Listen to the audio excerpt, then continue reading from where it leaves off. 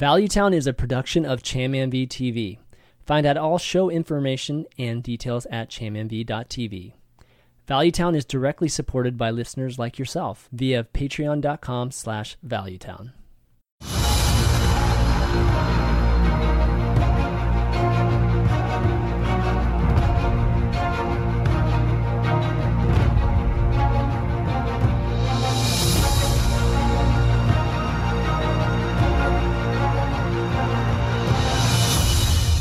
What's up, everybody? Welcome to episode 165 of Valuetown. I'm ChamMV, and joining me, of course, is Gara, my co-host. What's up, buddy? Not much. Just having an amazing time playing Hearthstone every day. Man, positive attitude. So good, so good. And we've got an old friend returning. It's been a while, but Firebat's back on the show. How you doing, man? Doing pretty well. Happy to be here. Excited to talk about all the stuff and things. Yeah. Lots and lots of meta, or lots of the same type of meta, at least recently. But we've got some big news, though, to talk about, which I think a lot of people weren't expecting, which has to do with Ben, as well as like the Monster Hunt, some changes to Shutterwalk that, maybe some of us anticipated or not. But then most of this show, guys, we're going to talk about meta, of course, just the Witchwood meta and some of the decks we're seeing, highlighting a card today. We're going to be highlighting Life Drinker and some of the decks some good decks that are actually coming from it. And then we got some Q&A at the end. Oh, we got maybe underrated, overrated. We'll see if I didn't even get a chance to talk to you guys too much about that. So maybe we can kind of do that on the fly. Q&A at the end. But I want to just let folks know that this episode is sponsored by ZipRecruiter. ZipRecruiter is a job site that if you're looking for somebody to hire, this is going to be definitely a great place for you to do so. And we'll talk a little bit more about it a little bit later. Obviously, also, Valuetown is part of hsreplay.net, so go and check out HS Replay when you get a chance to find out the latest stats on Hearthstone. Okay, so our week in Hearthstone, what have you guys been up to? Like, just grinding away ladder? You guys trying to make the end of the month push? Like right now, it's actually within a week, so it's usually the time frame, right? Yeah, pretty much. Like, I got to top 50 on NA today. Okay, that's great. Asia. All right. It's okay. Yeah. It's okay. Like, it's okay. All right. Yeah, I don't know. Like, you still need to get like to top 10-ish. Then you can camp maybe top 20. Who knows? Like, maybe Blizzard will change the system again. Well, that's the thing. Like, after what happened to you last month, Gara, like, yeah. I mean, don't you want to push to higher earlier this time around? I'm just playing now. Like, I don't really care anymore. Okay. Like, that was very frustrating, unfortunately. But yeah, I just do. Like, it's kind of like a routine. You're so used to it. I don't even think about it anymore. Like, you just look at the calendar. You're like, okay, 5 days to go. Guess I'm gonna play a lot of tier 1 decks the next time, and yeah. You know, when you stop caring, sometimes that's the time where things just happen for you. You know, like the things that you want to happen. Firebat, how about you, man? Like, what you been up to in terms of Hearthstone? For most of the season, I've been playing kind of meme decks, kind of doing my own thing, experimenting a lot. Most of my experiments have failed, which has been kind of a bummer. So I was at around like 2,500. And then over the last 2 days, I started doing the whole try-hard stuff, got to 500, and then got to 200 yesterday. So, slowly progressing my way up, trying to play pretty much everything. Playing some even Paladin, playing odd Paladin, tried the new Murloc Paladin. Don't get too crazy there, guys, with those decks. Yeah. Did Control Warlock. Didn't actually do any Cube Warlock, just the Controlling Warlock. Yeah. And then... what else did I play? I did the combo Mind Blast Priest. Yeah, which was a mistake. What? Really? It was kind of fun, but Quest Rogue is a problem. Yeah. It's a bummer. Control Warrior. Quest Rogue is a bummer for that deck too, so that was unfortunate.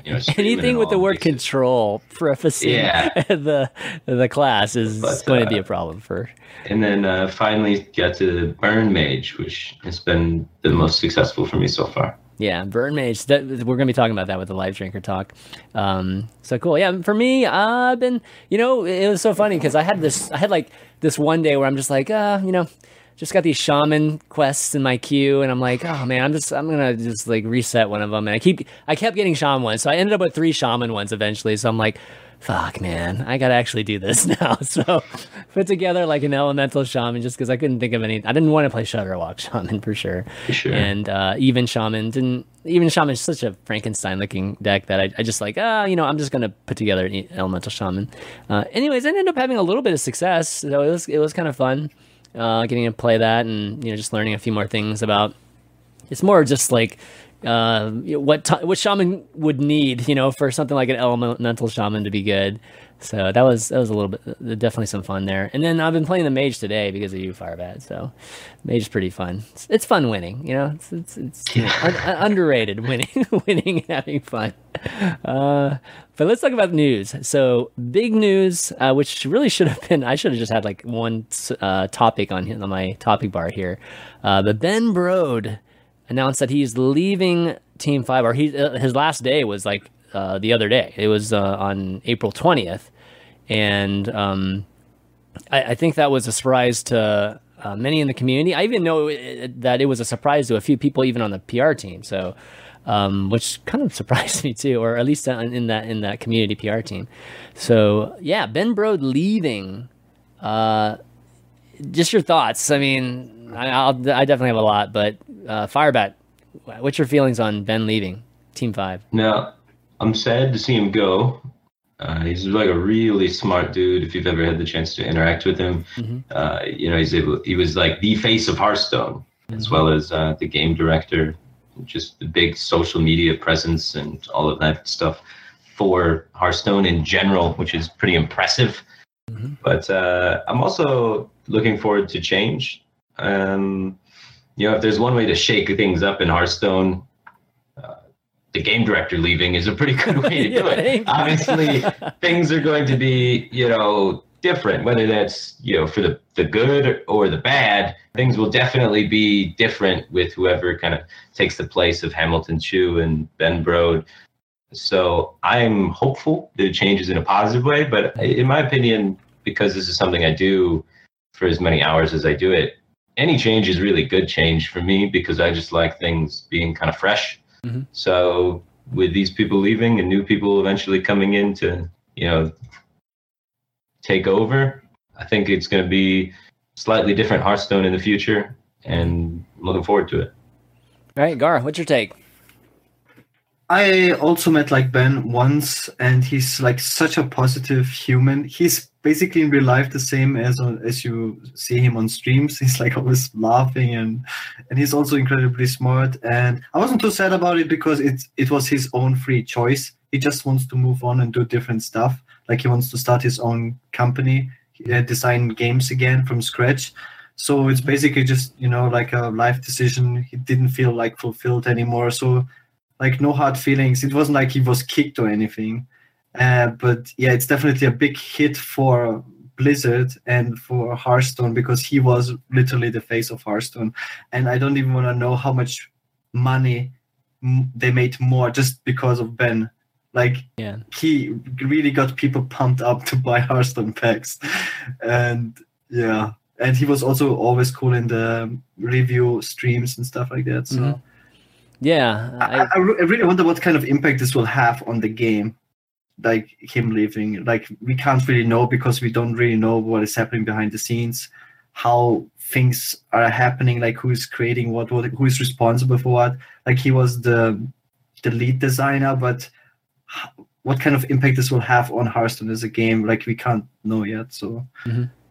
Yeah, I mean, I think so. My impressions of Ben leaving is like definitely sad. Like Ben's, for all of us that have been there from the start, Ben's been there. Like he's literally been the most magnanimous character from the Blizzard team, and we've always associated Blizzard Team 5 with Ben Brode. No matter if he was the game director or not.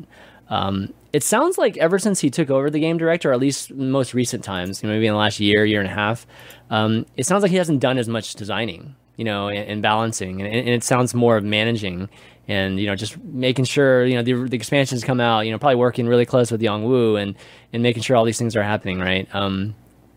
So it sounds like he was missing that, really just the whole developer aspect of it, designer, just that whole part of it.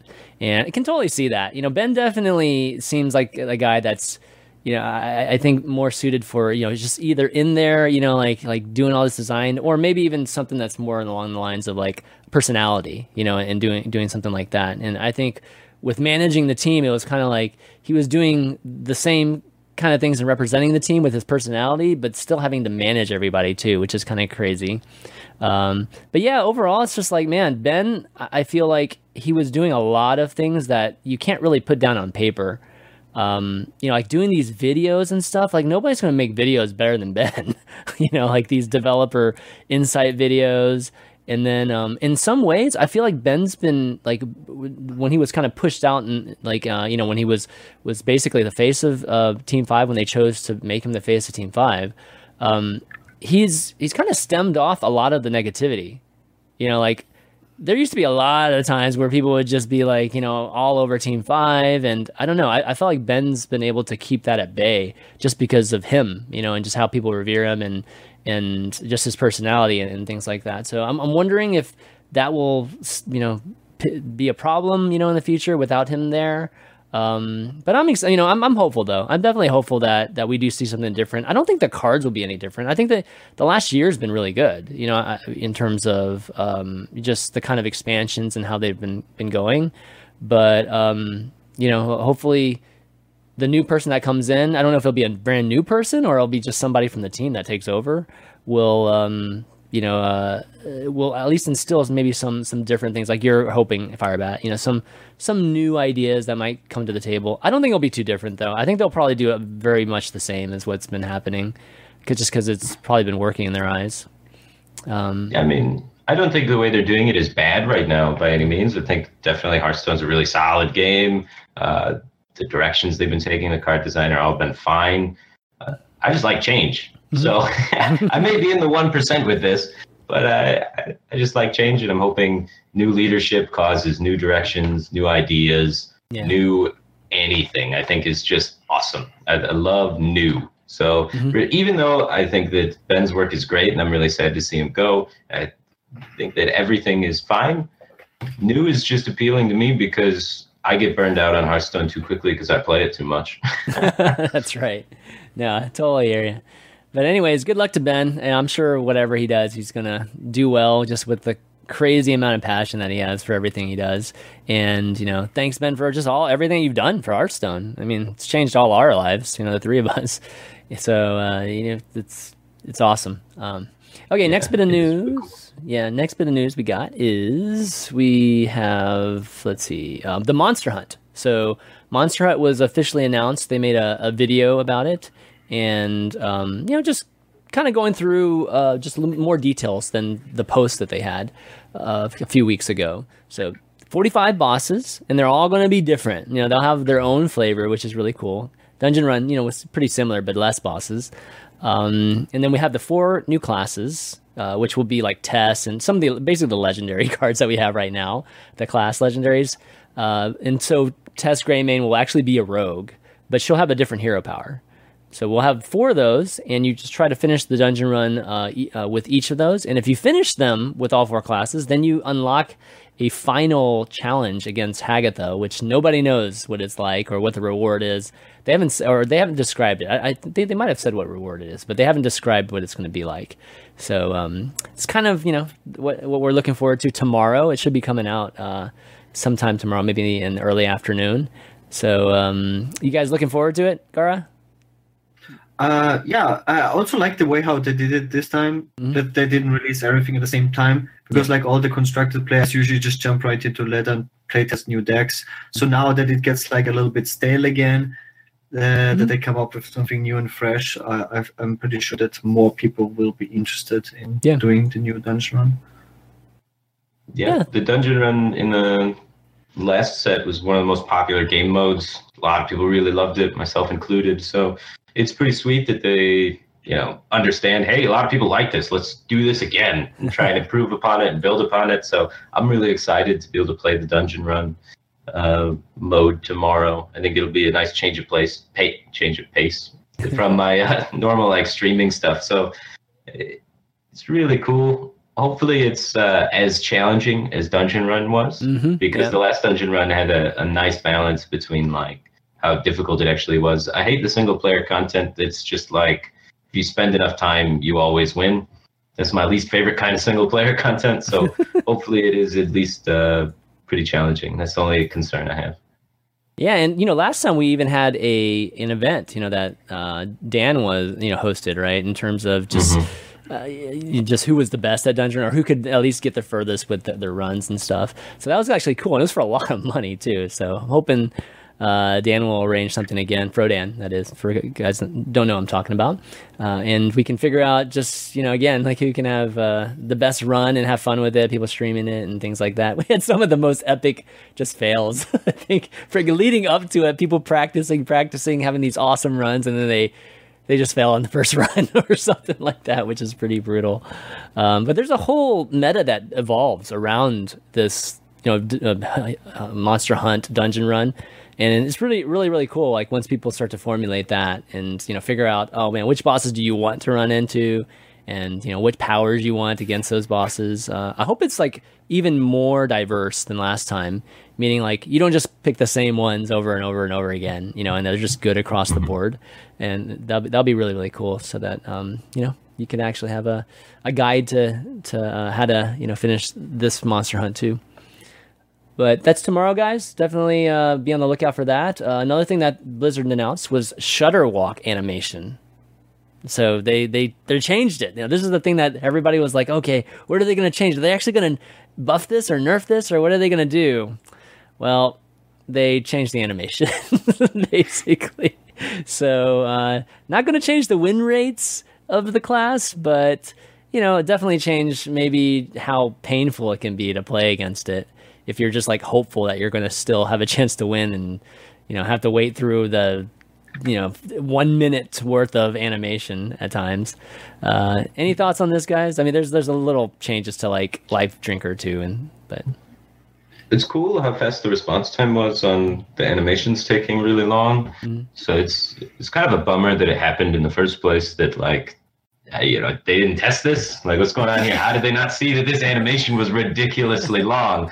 So that's a little troublesome to think about. It's like they had to play the card to figure that out. That was not that challenging to just play it once to figure that out. So something messed up along the lines there. But the fact that they, got it fixed so quickly is really sweet. Really makes you wonder about why balance changes take so long. But it's awesome that they're improving upon things and making changes quickly. Mm-hmm. This makes me wonder if people should just be more angry in the future, because like Reddit was just full of complaints about Shadow Shock animation, right? And 1 week later, easy fix. Maybe people should complain about the meta or something more. I don't know. We will get faster balance changes. This seems to be the number one reason the number one thing people hated about the current expansion, and they fixed it. So props to them, and I wonder if people will be happy now.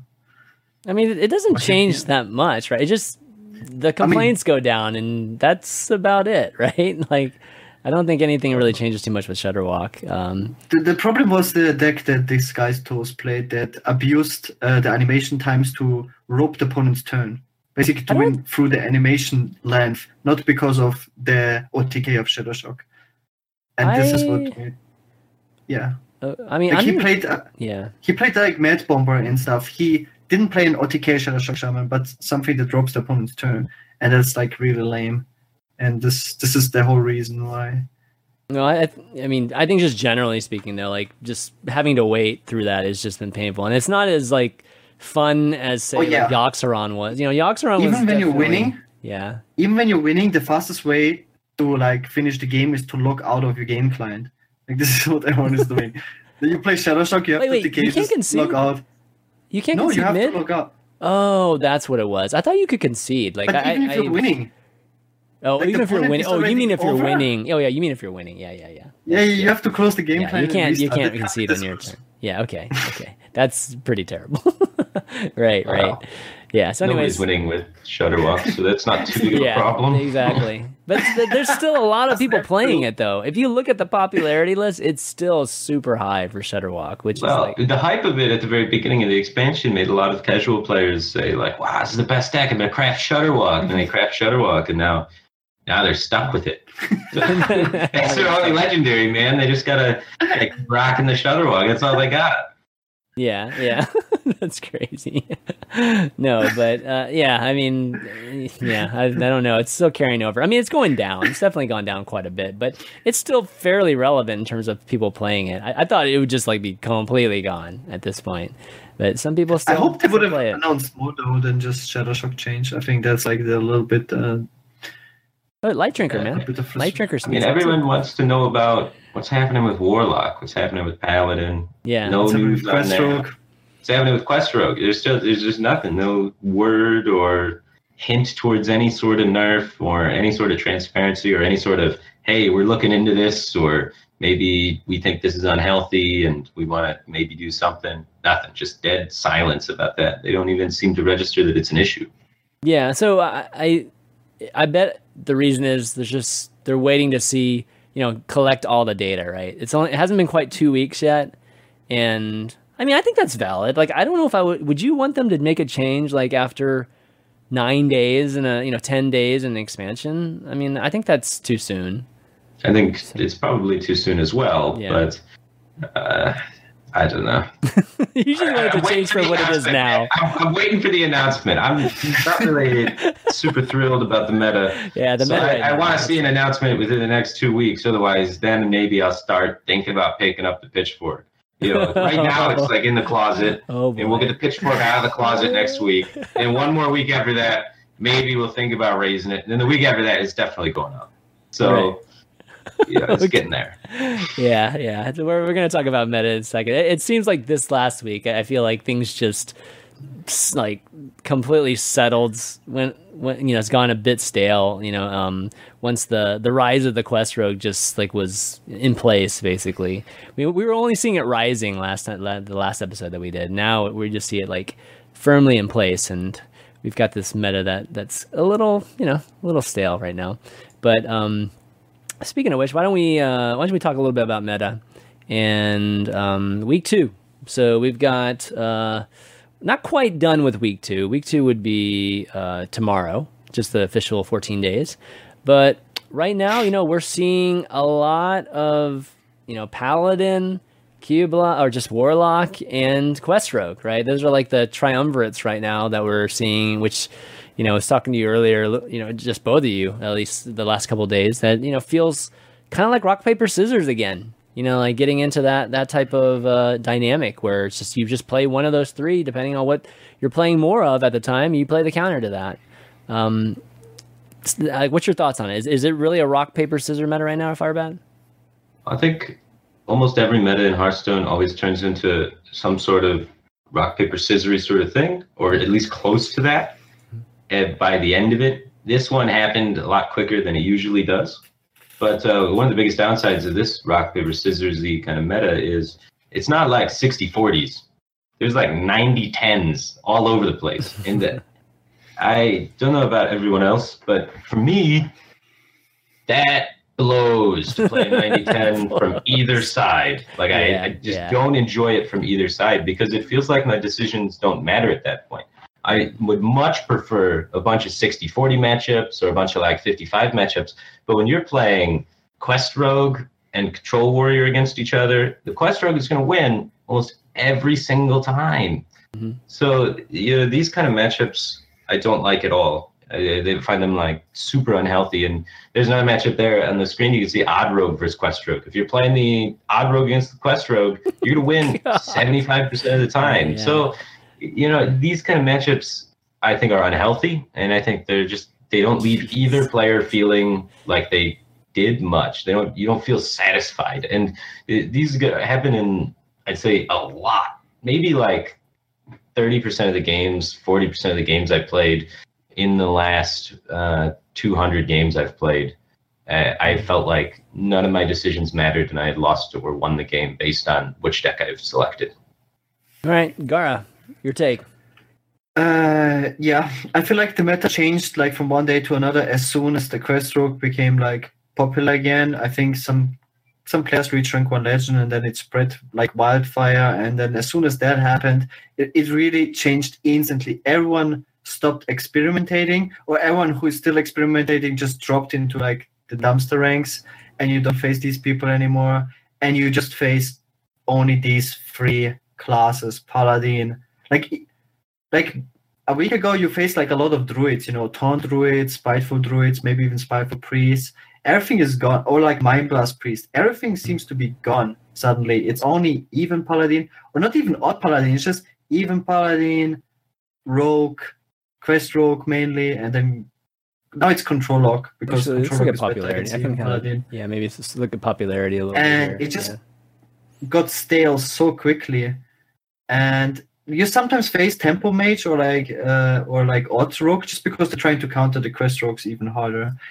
But it's basically rock paper scissors. It really feels like that. You're like, when you play a game, you feel like, oh nice, I got a nice matchup.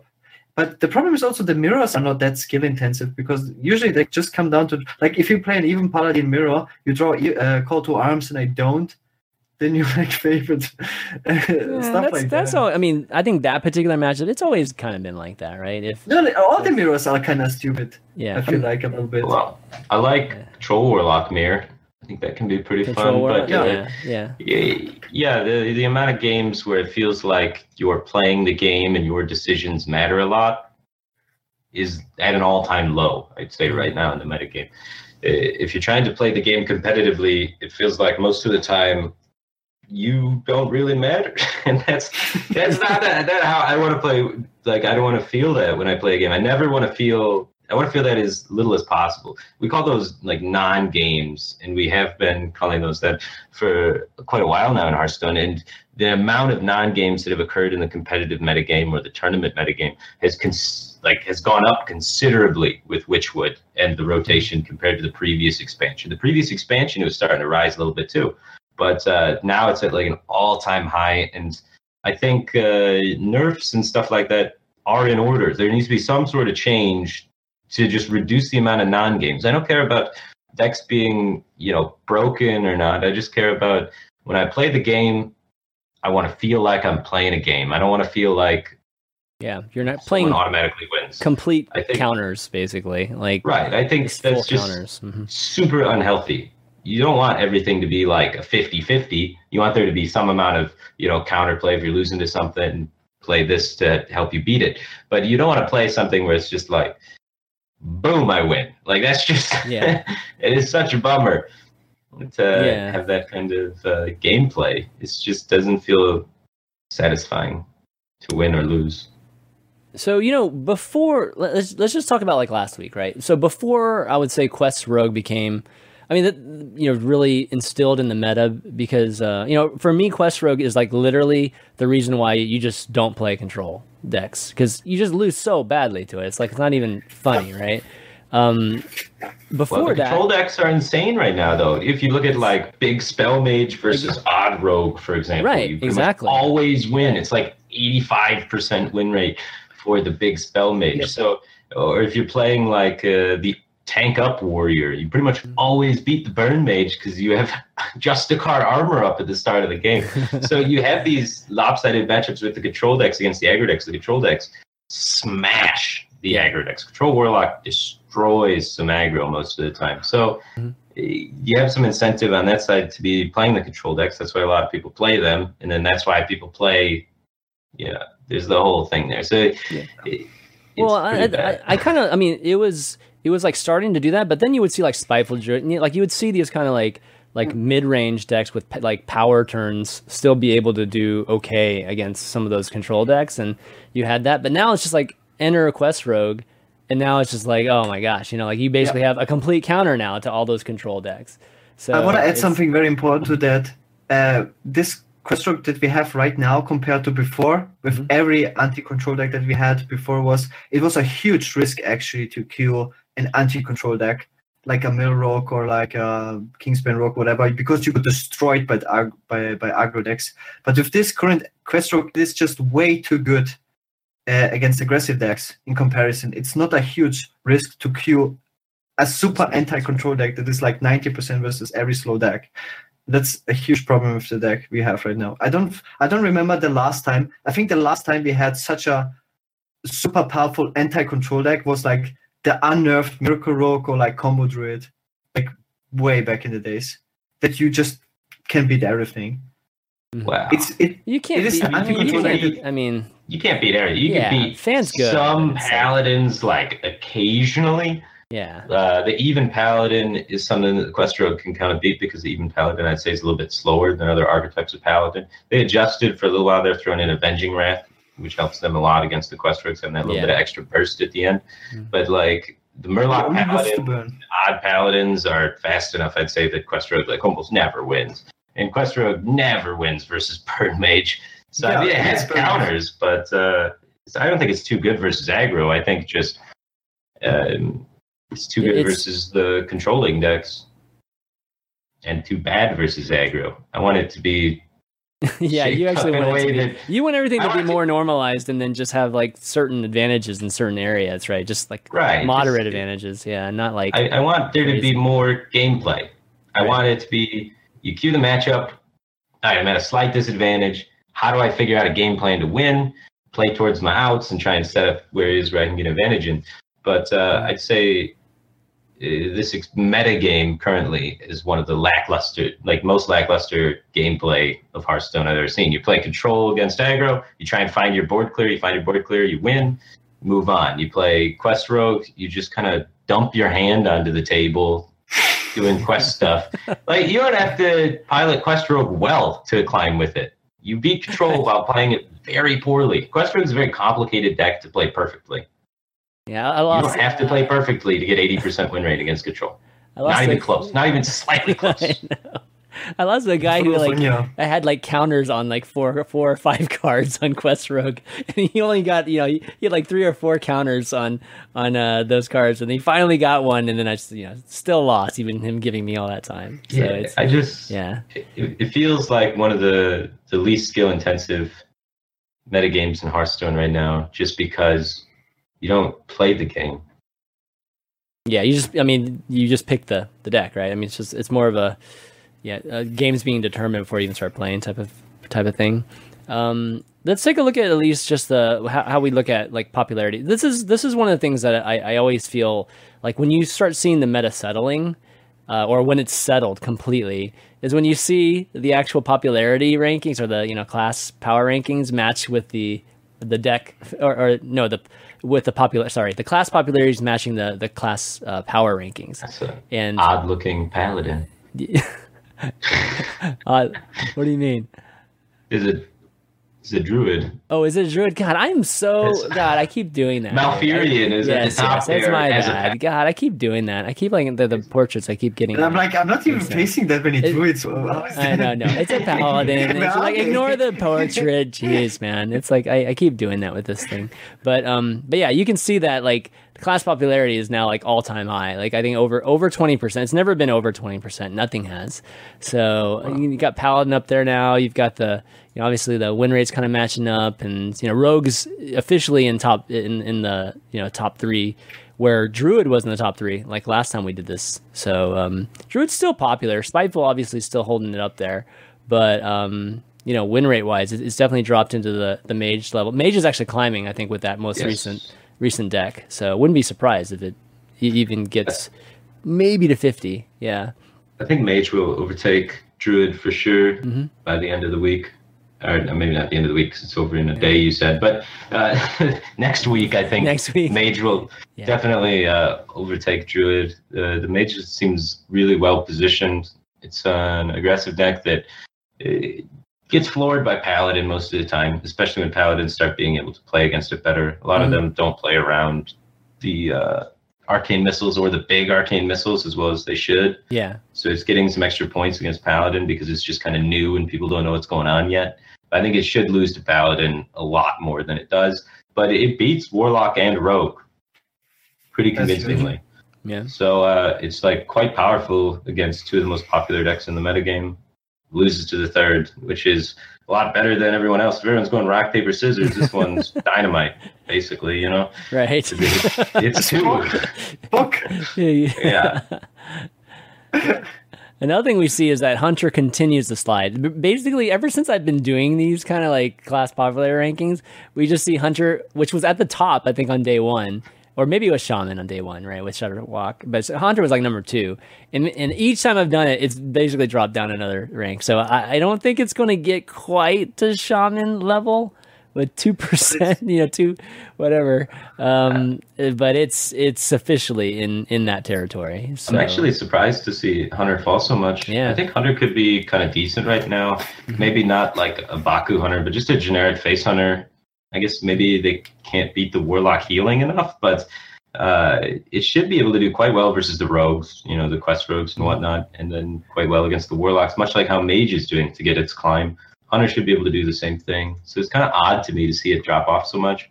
And maybe there's some face Hunter builds that people aren't trying that could do what Mage is doing, or maybe Mage is just better at it. So that's why Hunter's dropping off so much. Yeah, but to say the same thing, like Hunter's my second best performing class, actually. I'm doing pretty well with just a regular Spell Hunter because it can beat Rogue. It's like super favorite against Rogue. Because you have so much face damage, and it's very good versus Paladin just because Spellstone is still your win condition. You just have that, and then play 2 anti-aggro traps, and then you play a Spellstone, usually you win. It's just that you auto-lose to Warlock. Earlier you needed Barnes to win, yet now you don't have it, but it's still doing good versus 2 of the strongest classes in the game. So it's significantly doing better than Warrior or Shaman or Priest, in my opinion. So it's really surprising.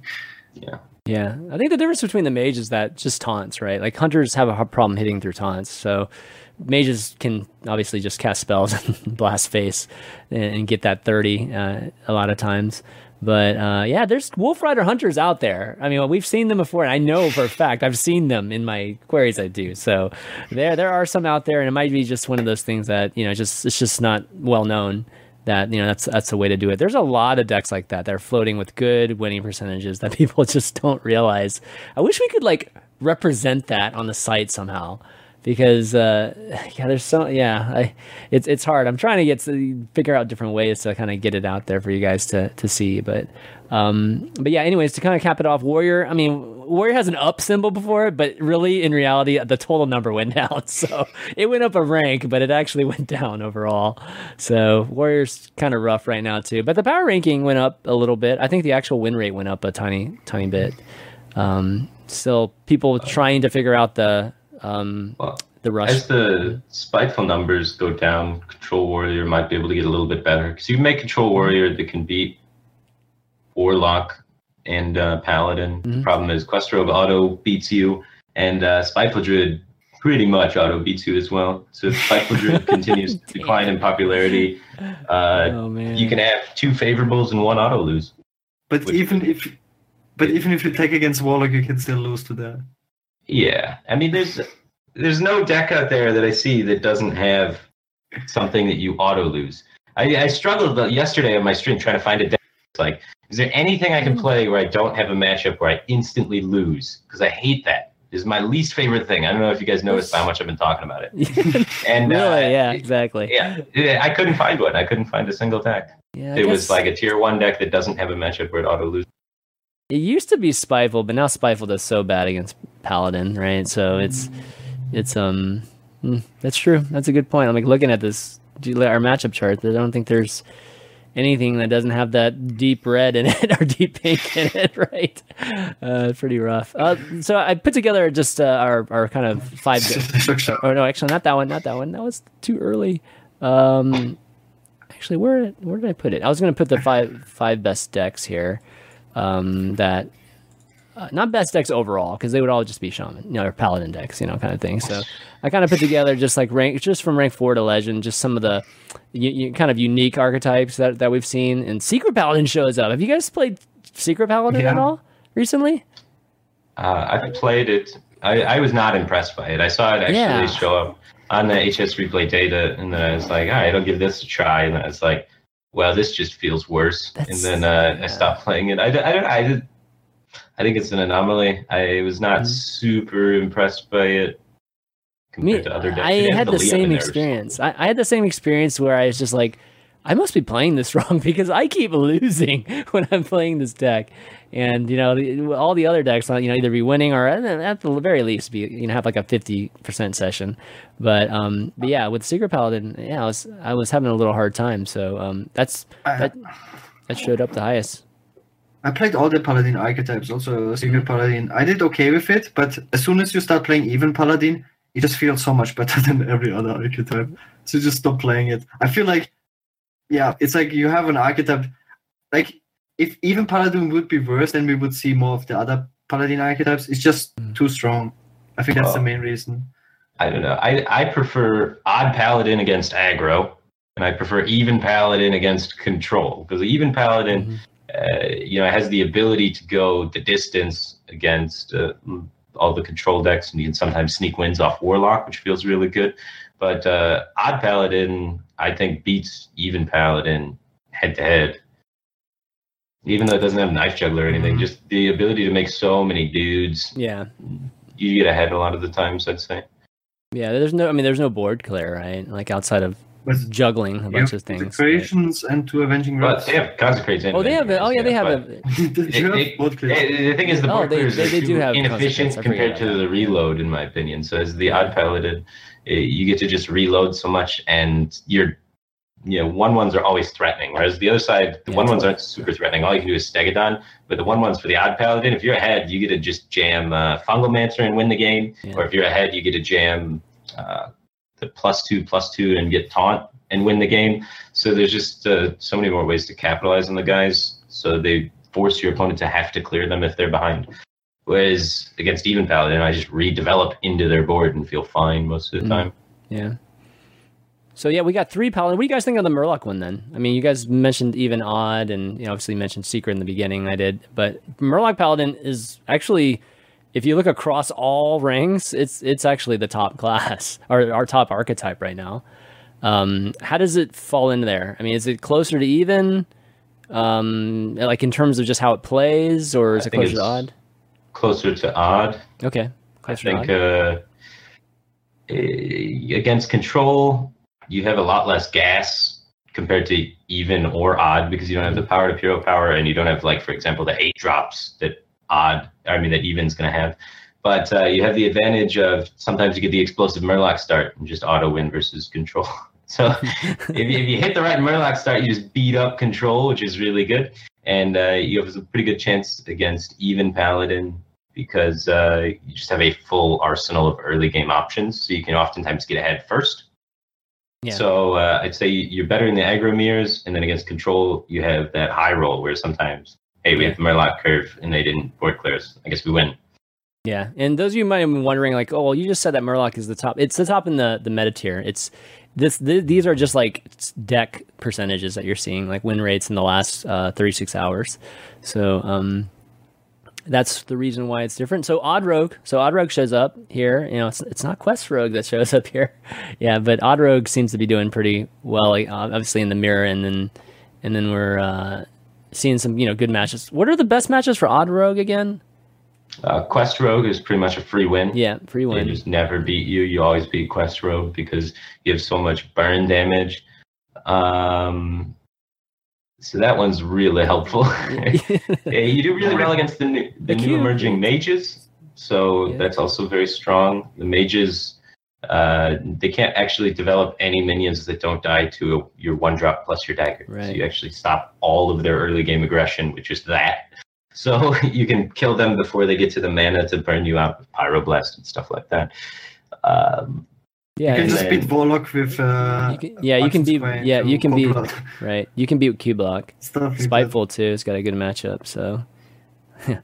You look like that 87. Holy crap, man! That's like insane, man. That percentage. Yeah. So, actually, that's Quest. That's Quest though. Okay, right here. Yeah. I wonder how these people win these. What is it? 12% of the time though. Well, disconnects are part of it. Yeah, it disconnects. They build a quest or something. Maybe. All right, Control Warlock's the last one. So why Control Warlock over Q-Block? Is it just because there's more removal in it? It's better versus aggro. Way better. Mm-hmm. Simple enough. Way better. Yeah. There aren't any really control decks that you want Doomguard for, unless you want to be able to beat Quest Rogue. And so then you have to ask yourself, is the percent chance to high roll a Quest Rogue with Doomguards worth the amount that I lose against aggro? And the answer to that is oftentimes no. also the mirror's not popular enough. I think the Doom Guards are really powerful in the mirror, like the Doom Guards and cubes and stuff like that. Yeah. But Warlock is surprisingly not very popular at most ranks, at least in my experience. Mm-hmm. So the Doom Guards kind of fall by the wayside so that you can beat up the aggro decks more. The problem with Warlock is really it's the most polarized class in the game right now. If you face like a token-based aggro deck with a control lock, you feel like you're 90% favorite. You face cube lock, you're 10%. You really have these super extremes with Warlock the most. Mm-hmm. And this is like, I think, too frustrating for most people to go through that emotional roller coaster. It's not as bad if you play like Paladin. With Paladin, you always feel like, okay, I can high roll a Warlock. It's a bad matchup, but you just get your God Curve, you play around the EU, maybe have a chance, maybe they misplay, whatever. But with Warlock, it's so polarized on every matchup, pretty much. It's kind of interesting. They have Dreadlords and stuff in it too. It's been, I've definitely played this recently, which has been fun, or at least it's kind of fun to see every once in a while instead of seeing Giants and cube lock all the time. But let's see. Yeah, I don't know how good the Dreadlords actually are, but people are playing it and winning.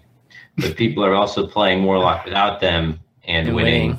So it becomes tough to evaluate. When the core of the deck is good, and the core of the deck is just winning purely. You could put anything in there. Yeah, the Dreadlords are probably worse than not having them and instead having some other sort of control tool, because it's just better to get Voidlord more consistently. There just has to be like a diminishing return on like having too many AoE effects in your deck. I mean, I feel like Warlock has. I mean, a lot of Warlocks don't even play Godfrey because it doesn't make the cut of good AoEs. That controlling Warlock listed right there doesn't even have Godfrey in it. So I think the Despicable Dreadlords are probably a worse AoE than Godfrey. They lower your odds of getting Voidlord out from your lackeys or the weapon. I think it could be just a side effect of Warlock's really good. That's why we're seeing that deck have success. I think less so than the Despicable Dreadlord is good, because the last set when Cube Lock and Control Warlock were dominant and stuff like that, there was a Control Warlock Paladin metagame, much like this one, and Despicable Dreadlord, people tested it and confirmed that it wasn't as good. Okay. Yeah, Warlock I think is the only class where you could literally fill 30 cards with just AoE effects. Whether it's like removing the entire board or minions that have battle cries that do damage across the board. I think you could fill it. 15 cards. There's so many things aren't even being using. Like, I think you mentioned Mist, right? Gara at one point, and I mean, Felfire's gone now, right? Every other control deck would insta play double corrupting Mist, and Warlock doesn't play. Yeah, and then we had the 6-drop too, and like that does 3 across the Enforcer, right? 7-drop, Abyssal Enforcer. 7-drop and Abyssal Enforcer. Yeah, so I think we could fill 15 cards in Warlock, and that's crazy. That's like when they don't need any more. They don't need any more AoE effects. It's just like wasted on Warlock. Just think about the Firebird example. You can choose to not play Godfrey. And that's insane. Godfrey's so good too. It's just nuts. It's fine. Yeah.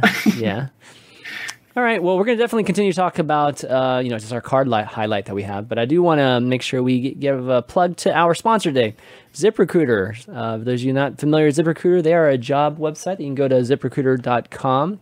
And, if you're looking to hire, if you're having trouble finding someone to hire and, you've posted, jobs on different sites and you're having to kind of like track all those sites, well, ZipRecruiter is definitely going to be a perfect solution for you, given that it allows for a bunch of sites to kind of work within ZipRecruiter. So if you go to ZipRecruiter, you'll be able to like track your progress on all these postings on multiple sites.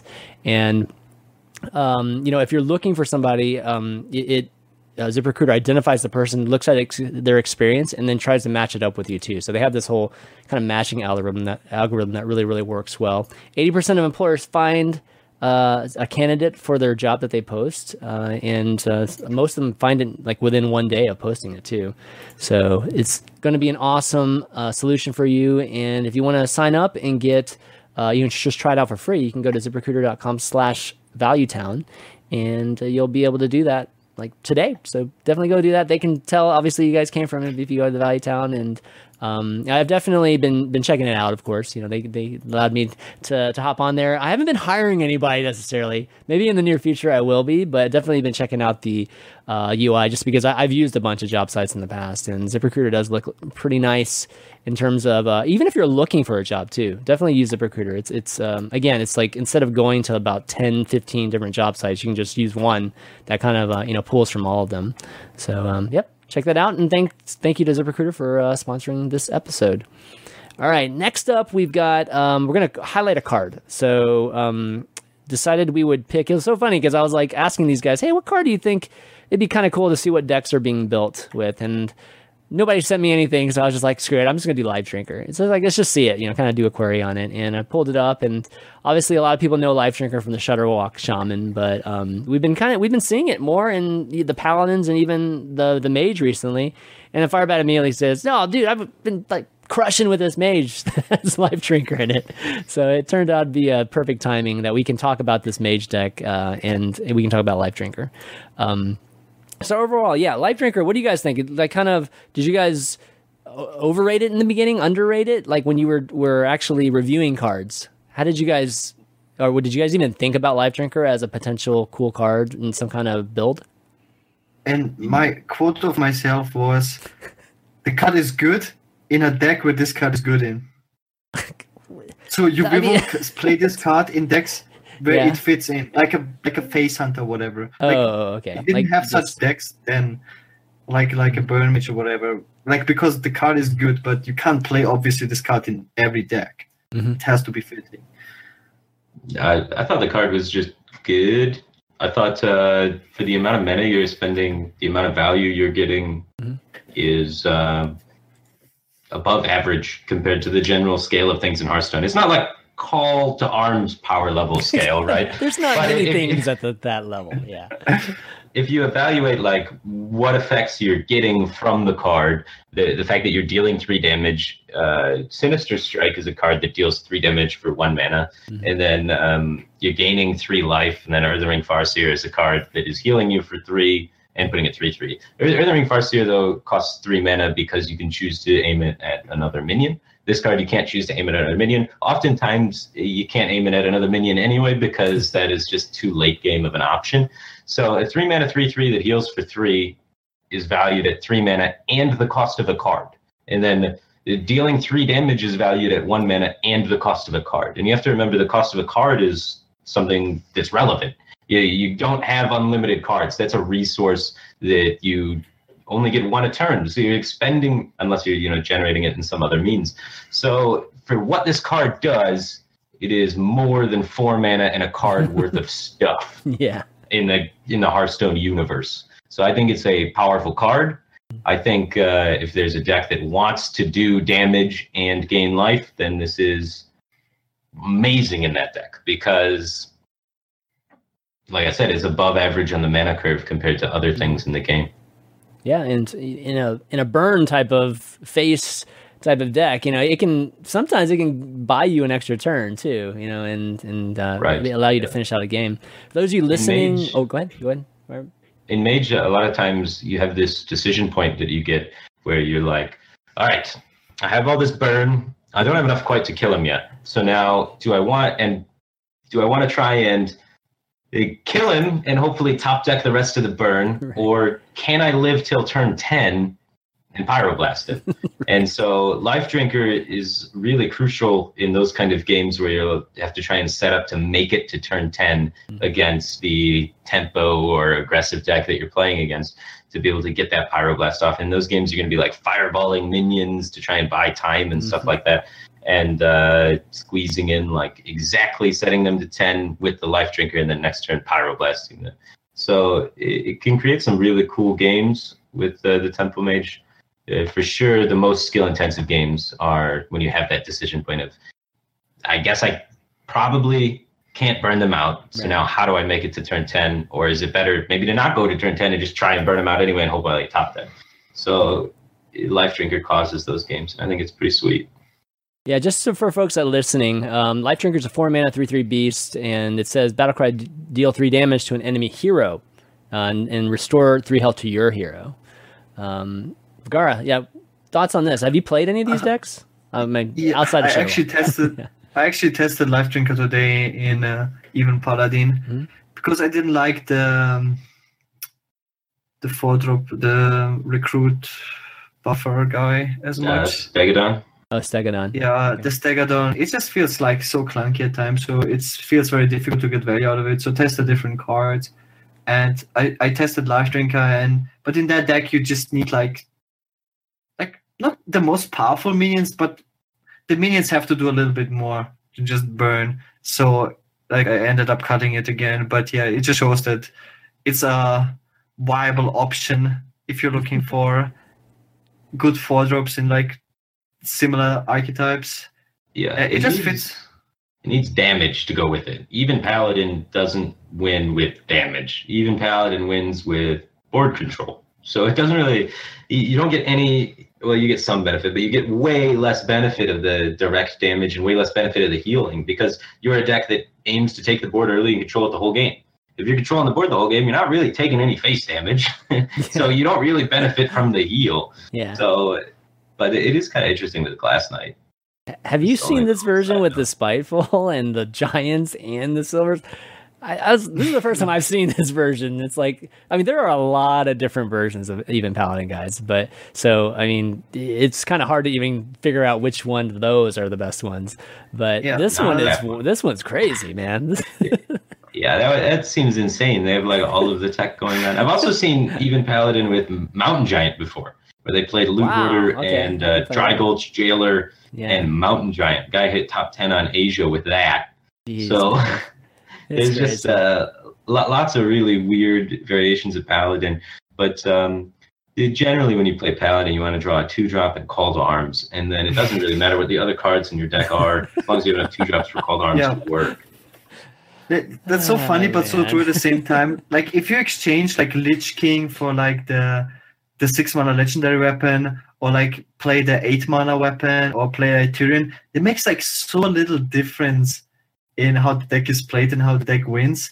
It Yeah. really comes down to get Call to Call to Arms, and go from there. Okay, so Just feel- if Call to Arms wasn't that strong, would even Paladin even be a thing? Odd would be significantly better if Call to Arms Yeah. isn't that strong. Like Odd is already Mm. fairly close to even Paladin, in my opinion. Yeah. Not a lot of people are playing it though. But even Paladin kind of takes the cake because Call to Arms is so strong that it allows you to get away with a lot more. And Sunkeeper Tyrion. Yeah. And Sunkeeper Term. Well, you have it 50% of the time in Odd Paladin. Stonehill Defender is like 50% to get Sunkeeper Term or something That's crazy true. like that. You might actually get it more. No, that would be wacky. Can you imagine the stats showed that That's you got very stupid. Tarum more in an odd deck because of Stonehill? That'd be hilarious. I might have to actually look Yeah, at that. it's- I mean, that's what happened with Priest, that when you played Draconic Operative, you had way more often Jaina than the Yeah. Control Mage in the Yeah. match. God, On curve. that's crazy. So thoughts on just Paladin? Like this is the only class that we literally see a type of build or two different builds that are supposed to be almost like bisecting the card set. Not just the class card set, but just the entire card set. Yet we can still build two extremely awesome, decks from a win rate standpoint with Paladin itself.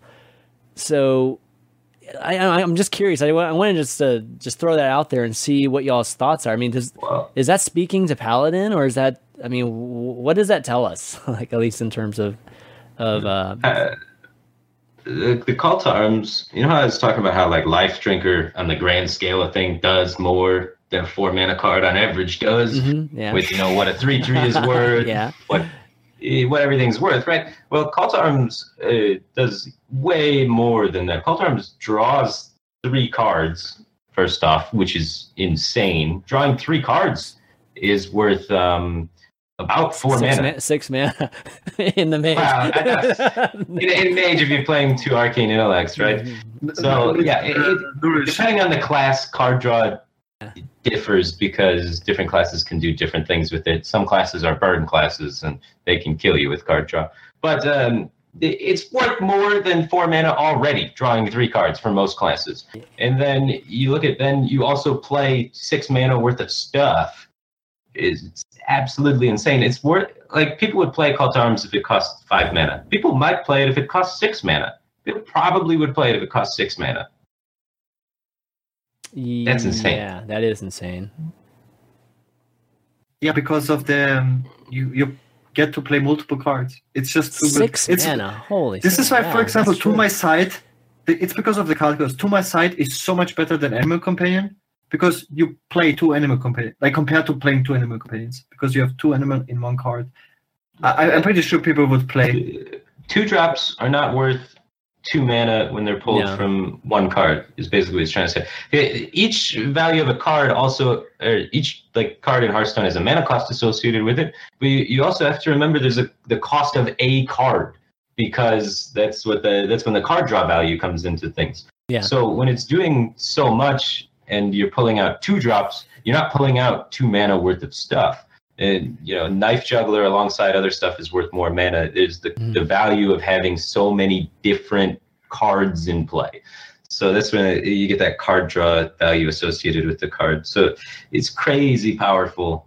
You get a lot more mana on the board than you think. Okay, so evens. Oh, go ahead, Gar, and before I. Yeah, just saying, like, Mana Cheat is so good in Hearthstone. Every single Mana Cheat card that was ever printed was played in like in insane amount of form. Right. Like in whatever deck you could play it, you played it. Cards like Emperor, Torsen, or like any mana cheat. Right. And most cards got nerfed. The cheat mana so far as well. Okay, so we're talking evens being carried by Call to Arms and Tarim, right? Like let's just say those 2 cards. All right. Sure. Now we switch over to Odd, and okay, what are the cards that are carrying Odd right now? Well, one of the things that really helps Odd is being access to Fungalmancer and being access to the 5 mana buff card for the Silverhand recruits. Level up, yeah, that's what it's called. Level up is absolutely huge, but also just the hero power. The hero power is insane because the hero power just does so much. You get to play instead hordes of 1-drops in your deck, which you can see here, you get the Arch's Veteran, Argent Squires, Blessing of Might even, sure, why not? Because you play a 1-drop alongside your hero power is way better than playing a 3-drop. So you get to be able to outpace other aggro decks because your early game then gets to become 3 1-drops in the first 2 turns of the game, which then you make up the loss of that value by your hero power carrying you in the later game. But the tempo of 3 1-drops allows you to get on the board first, and you get to dictate the trades, you get to get your buffs online, so you just dominate aggro mirrors because you can afford to play all these 1-drops and then rely on the hero power carrying you. So I think Odd Paladin is actually just inherently stronger just because of the hero power is so much literally better. The hero power carrying it. There isn't many Paladin cards in this that are crazy strong, like they just go super well with the hero power. So right, you just win the board because you're able to play so many 1-drops and then clutch on the value of the hero. Yeah. And then like, every deck just runs out of removal because you always feel like, right, well, I have to clear everything, else I get punished by Fungalmancer or Level Up or like the champion. That's the problem. Like you have also so much synergy with the stupidly overpowered hero power that you have to like kind of waste board clears. Yeah. In situations you don't want to.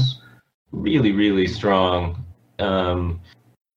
If Call to Arms wasn't a thing, then this would just be way better. And this deck is really dangerous going forward because, as you said, there's not a lot of good Paladin cards. Yeah, there's in that deck. Right. I mean, we're playing Stormwind champions and raid leaders in this because of how strong the wide strategy is. So, I mean, as cool as that is, which I think it's super cool, right? Just to bring back beta cards, basically.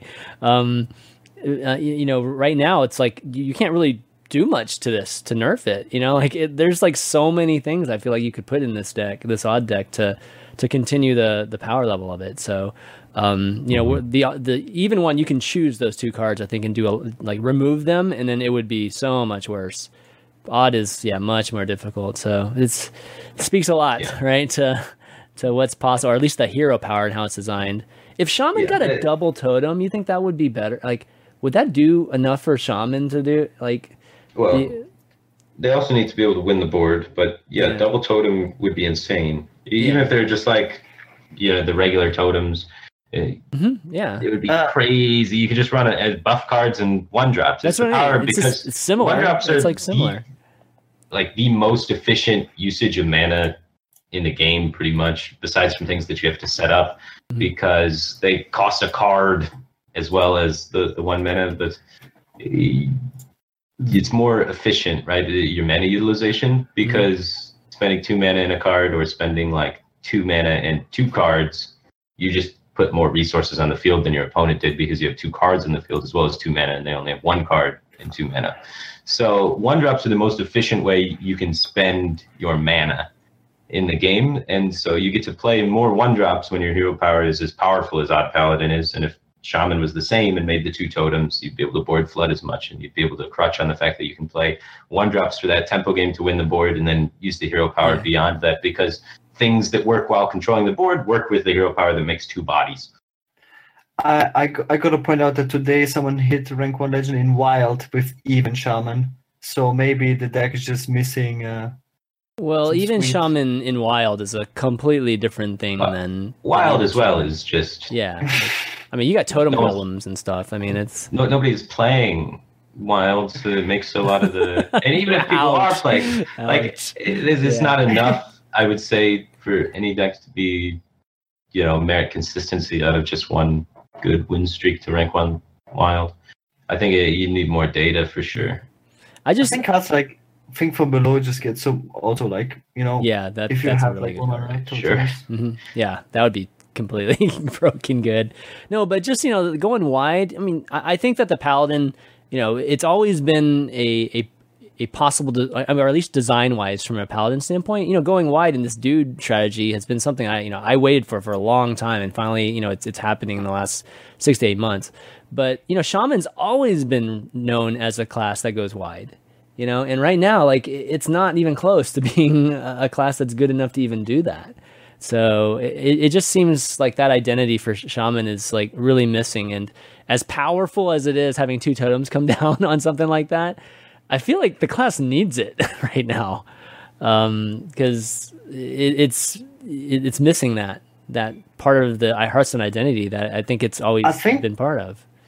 I think this is really something that Blizzard did in the past few years, and I don't really understand why they do it. Like, they really changed the class identity so much. Like, they're pushing this control hunter archetype for like forever. Then they started with Beast Druid. Now, like, hunter. Warrior is like the class that plays taunt minions, and Druid is the class that armors up. Rogue is playing Quest Rogue, as like the most played deck. Paladin is the flat deck. I don't even know any. Like, we had like so distinctive a feel to every class. When we play the class. Now it's like so mixed up and weird. I don't mind them changing up some. It's just the hero power dictates a lot. Like identity wise. So it's like you said. I guess Control Hunter would be a good example for you. Like one of those examples you said. It's just so hard to do a Control Hunter because of the hero power. So they're trying with Rexxar. Rexxar is super improved now.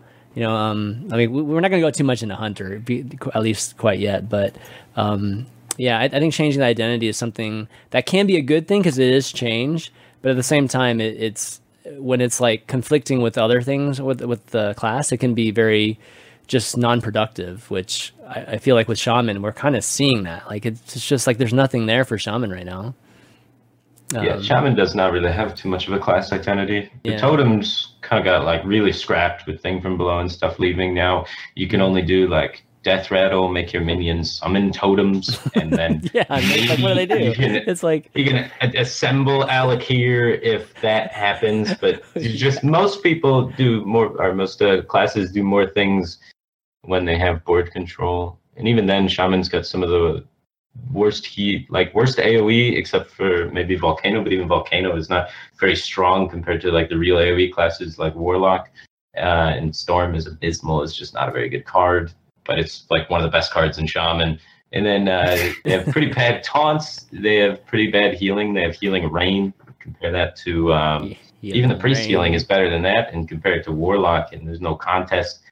So, and the removal wise, they have Hex, which is actually quite powerful. It's one of the only classes with a transform effect. But card draw wise, they're also super abysmal. We got Mana Tide Totem and Bar Sight.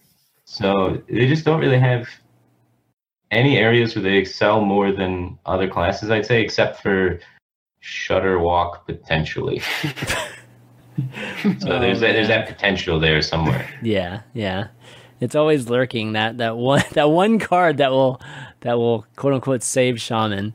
But it's not really saving it. Just because you can build one deck from it doesn't mean that it's good. The class is good. We didn't even talk about the mage yet. So let's just talk about this mage that we've been referring to that's super aggro.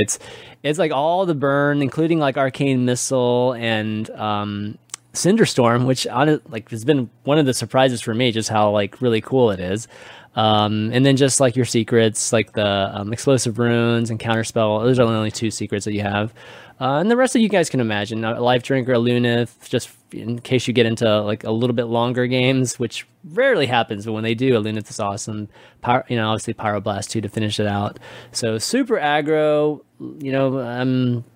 Anything to talk, like what cards surprised you the most? Like the Cinderstorm surprised you guys at all, or Arcane Missiles and Cinderstorm both surprised me. Yeah, Arcane Missile is an extremely powerful card in this deck. In a lot of is sort of aggro mirrors, you can kind of just like keep Sorcerer's Apprentice and go like coin Sorcerer's Apprentice, Arcane Missiles, in that 50-50, kill their guy. Then you get to push an extra 3 to the face, and sometimes that can be enough for you to be able to win the race at the end of the game, because they have to react to your guy. So you often get in like 6 with your Sorcerer's Apprentice, and then can snowball from there because they're a little bit slower under the board then. Crazy. But, yeah, just in general, the missiles are really good and allow you to win race scenarios a lot of the time. Gar, you play this at all? No? Against it a lot. The Sorcerer's Apprentice is so annoying. It feels so strong. Like sometimes it feels like Miracle Mage. Like sometimes they just play Sorcerer's Apprentice, Primordial Glyph, and then they go like 5 cards in the same turn, play like 3 Frostbolts and Arcane Missiles, and then suddenly like Mirror Image on top of it, and you're like, come on, dude, you have 1 mana. It's. I'm basically surprised that it works when you look at the deck. That's very cool. There's 10 minions in the whole deck, mainly burn spells. You constantly have to play towards your top deck because your top deck can burn a lot of the time. So it can feel like a super RNG deck because you're pretty much always playing towards the top deck. Most of your top decks are burn, so you play towards like 70% to hit enough damage to close the game. And you just hope you get there, and you hope that your opponent doesn't top deck a healing card. It's 70%. Is it really RNG though? At 70%, it's pretty RNG. That against the odds that your opponent top decks a healing. Well, there's not much healing right now. I mean, that's why this deck's good, right? Like outside of Cube and maybe some True Silvers. Well, like, the reason why that you can beat Cube, or not really Cube, you probably are unfavored against Cube Warlock. They have the healing, but so they have the healing and the pressure, the Cube Warlocks. But a lot of people are switching to the Control Warlock with these like the Despicable Dreadlords, which are just not very pressure, like super slow pressure. Whereas like Doom Guards, they kill you, and then they threaten them with cubes, and they cube pack you, and then you die before you get to Pyroblast and stuff like that. Against Control Warlock, you can go to like turn 13 in the game, and you can take it really slow, draw all of your burn, launch it all at their face, and kill them. But what's the total on this burn? Let's see. It's 12, 22, 32. Is this 38? Oh my god! If you get the explosive runes, you get like full explosive runes. 50. 656 from Life Drinker. Glyphs, Glyph. Oh my god, yeah. We're talking like 60 plus. Wow, okay. That's just spells. That's just spells. That's not even minion damage. Okay. It's not really about the healing. It's about the pressure. Because Mage, although it has a lot of damage, It has some of the most inefficient sources of damage in the game, mana-wise, and it surrenders the board on turn 3. This deck, the curve's pretty much stops at 3. Life Drinker is not like a board-controlling play. That's more, aiming to try and kill you, without overcommitting kind of thing. Yeah. So you lose the board at around like turn 3. So if you have enough counter pressure, you can destroy this deck. And it finds success against Even Paladin, because Even Paladin can be a little bit slower and their main trump card's weaker to counterspell, but they don't have any way to capitalize on their board. Like, they have Stegadon as their best way to capitalize on board, and people are cutting that. But against other forms of aggressive decks, they'll get the board and kill you with it before you make it to, 9 mana usually, or 10 mana. So you can't actually deploy enough burn to kill them fast enough because of how mana inefficient the burn is. Yeah, so the one that you want to the one that you've been playing like drops a Firefly, right? For a Thalnos? For a Thalnos. Yeah. So what do you think about that? Yeah. It's a very minor change, right? So it doesn't really affect all of that much. It allows me to maybe mulligan more aggressively from Mana Worm kind of thing. I've versed a lot of controlling decks, so the Thalnos is pretty sweet. It's a lot stronger than Firefly against like Rogue, for example, because it's more burn in the late game, and it's card draw to get more burn. Drawing a card is some amount of damage. So when you think about these kind of burn decks, Loot Hoarder and Novice Engineer and Thalnos and stuff like that come to mind, because you're like, well, what % chance do I have to draw a burn spell? And then do I have enough time to play the burn spell? And if the answer is yes, then you start getting damage from card draw. So against all the slow matchups, the draw is really powerful, and I've faced them a lot. I think a Warlock in particular is really tough to beat with the double Firefly list, because unless you get a really explosive early start, they can out heal you. Yeah. Just that extra 2 damage maybe you get out of that Thalnos. The 2 damage and the card. The card's a big deal as well. The card too, yeah. Right. 2 damage and a card. So your % chance to have Pyroblast on 10 goes up by a lot. Your % chance to have, double Fireball before 10 goes up a lot. Because against Warlock, you have to kill them before 10 a lot of the times. Yeah. They hit Gul'dan, they start healing, it's all over. Yeah. So your % chance to get enough burn by 10 goes up by a lot when adding just one card draw card. So I've been really liking the one little additional point of card draw just for having enough damage to close Warlock before 10. Mm-hmm. Okay, well, why don't we talk about any cards that we overrated, underrated? We did this last week, which was kind of fun. Any cards that kind of stand out to you? I put Vicious Scalehide on this week, but Gara, which one for you? But it's a classic card. Okay, what is it? Sure, it doesn't matter.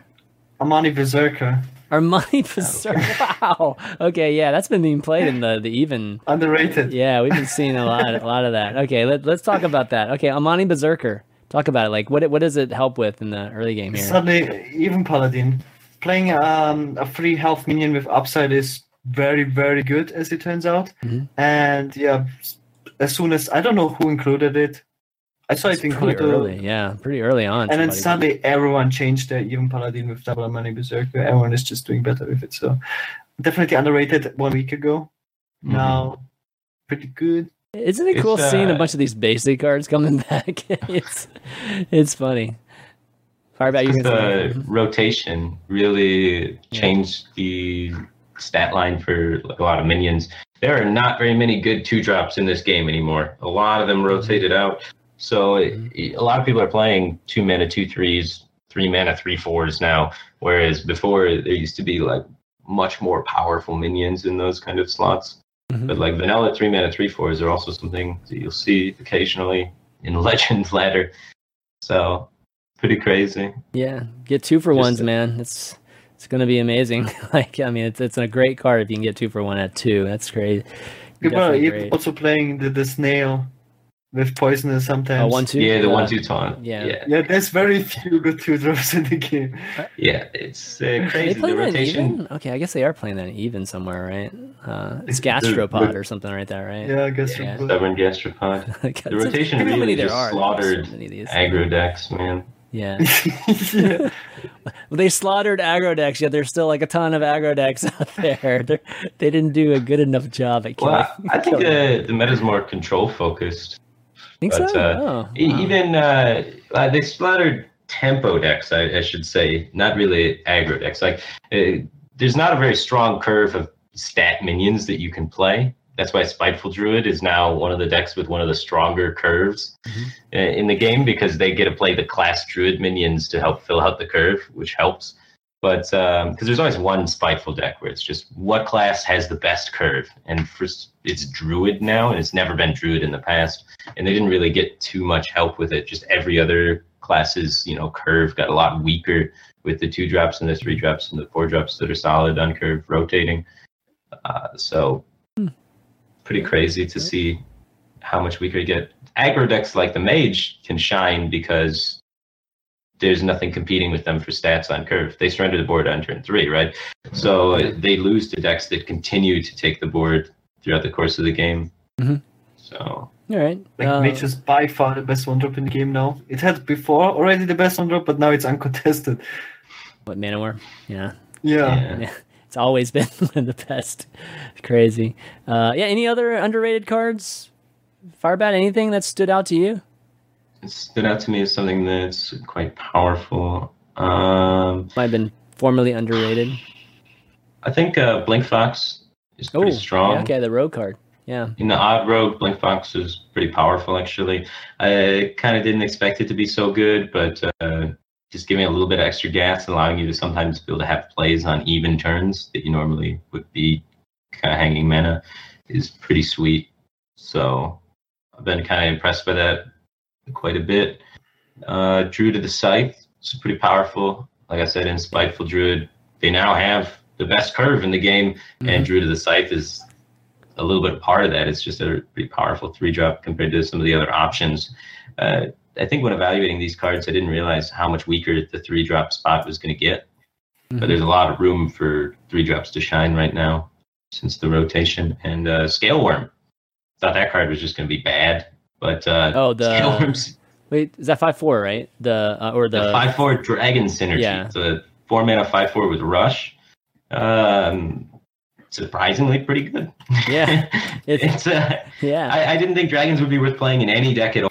That card makes a lot of appearances and is quite good in the Dragon Synergy decks. So Dragon Synergy, it's still kind of weak this expansion, but maybe next expansion. Yeah, it's got some foundation.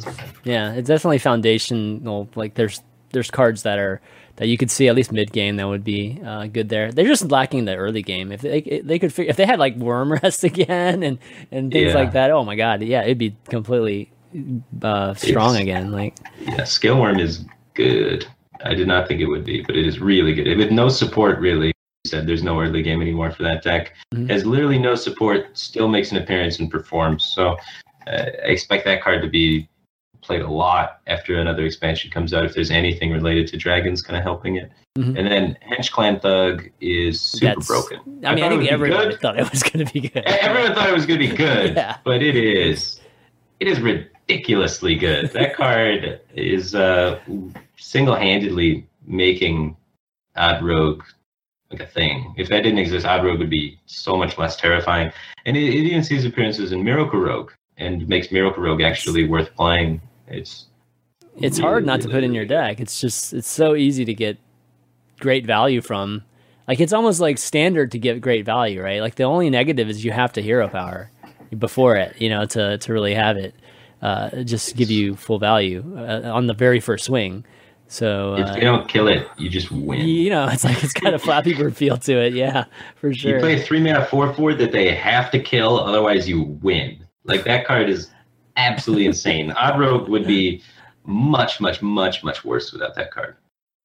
It's still funny though, because at the same time it is definitely overrated, because people expected this card to show up in all the classes that can play weapon, and it's definitely underwhelming in like Warrior and Hunter.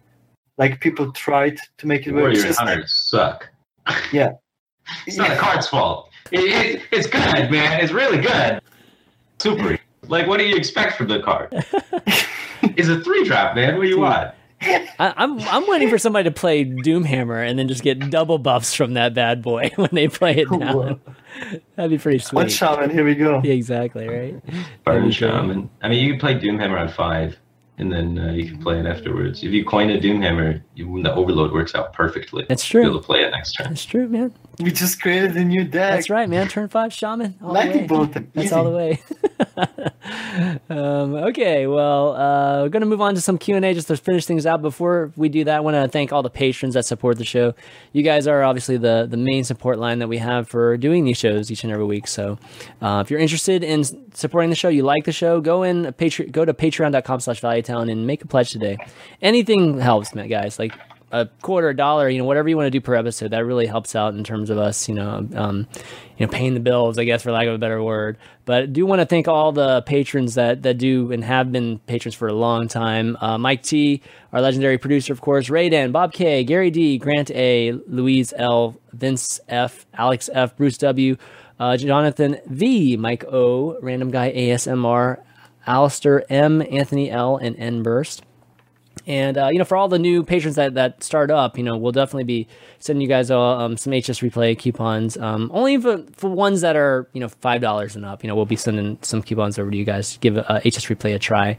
So, it's a little bit of perk for you guys. And all the ones that have been currently patrons, we at least I sent out codes last week. So let me know if you guys didn't end up getting that. Okay, next up we got Q&A. Amaden, of course, always with a question. According to the cards section in HS Replay, only Baku is in the top 30 cards in decks. If we limit to class only, Godfrey is in the top 30. Or am I using it wrong? That's what I think he was probably using it right. Only Baku in number 5 in top 30 and Godfrey number 22. So his question is the power level of this expansion too low, in y'all's opinion? That's a really difficult question to answer. It depends on a lot of things. But first off, this is the first expansion after a rotation. So it needs to be the weakest expansion of the entire year so that they can build upon it and make the expansions in the future are actually relevant. So it's important that it's not too strong, as well as you need to factor in at some point there's going to be like just this expansion out pretty much with the next rotation. So it's all about setting the scene for a few years. That's why it needs to be kind of weaker. Yeah, I think right now it's deceptively weaker than it actually is because of the old cards being so oppressive. We look at Death Knights, we look at Call to Arms, legendary weapons, I think things like that. The design philosophy of previous sets with the legendary weapons and Death Knights and having quests and just like these big staple cards that are better than all the other cards in the game, and that being the primary way that they designed cards, caused all of these problems where there's cards that box out other cards. Mm-hmm. I think this set's a lot more comfortably designed with a lot less flagship cards where it's like you put this in your deck, you build your entire deck around it, and then this carries your deck. We've had a lot of that in the previous yeah, that's the issue right now. Yeah, and I think that's making things super polarized and making it so a lot of strategies and a lot of options get boxed out. Mm-hmm. Gar, your take? I also feel like there was a huge problem last year with all the Jades and with Karazhan, that we had like a lot of cards we played like all the time, like Barnes and like Medivh and whatever, just because they were like too strong. It's like flashy stuff, right? Like, yeah. Mm-hmm. But the problem right now, I feel overall it's very good. But like Firebird said, we still have a lot of these auto-win cards in the game. Like a lot of the bad cards rotated out, and it really reduced the overall power level of the game. But we still have all the DKs that just win you the game. Mm-hmm. We still have like the legendary weapons that just win you the game. We still have Call to Arms. So it's kind of like it's like 80% fixed or something, and 20% is still remaining, and that's still a huge problem. Like we still have the Rogue Quest and stuff like that. They did a lot of good things, but you don't really notice how good it is that this expansion is such a low power level because we still play all the overpowered broken cards. Like, there's a lot of really powerful cards in this expansion. Like, Rotten Applebaum is extremely powerful, does more mana worth of stuff than how much it costs. Voodoo Doll is absolutely insane. We don't see that yet. Hench Clan Thung, which we do see, is like crazy super busted. compared to a lot of other previous 3-drops in the game. Lord Godfrey, which we don't actually see all that much yet, is crazy super busted for what it's doing.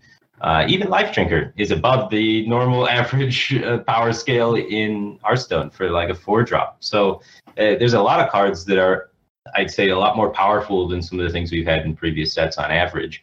But we're just not seeing them yet. They just can't fall into shape because of the Control Warlocks, Quest Rogues, that kind of stuff. Yeah, I've been saying this like just when people ask, and when I talk to other people, I feel like this expansion is underappreciated. From a design standpoint, because everybody's like, well, none of these cards have any effects, and it's true, and I think that from a sales standpoint and things like that, it could be, you could easily see it as maybe like a failure because there's just nothing that's just crazy broken. And compare it to KNC where you had Void Lords and cubes and like Called Arms and all the just crazy stuff, right? We don't have anything quite at that level, and I think it's as crazy as it sounds, I think it's a good decision not to continue that type of thing where you're trying to one up that, or even just like create something just as powerful in another class, and keep that up. Like what they've laid out here, like with even Hunter and like the classes that you don't like outside of Shaman, everything else, I think they've laid out good foundations for the rest of the year. And we're not going to see the fruits of it until maybe another expansion or two, and maybe a nerf or two.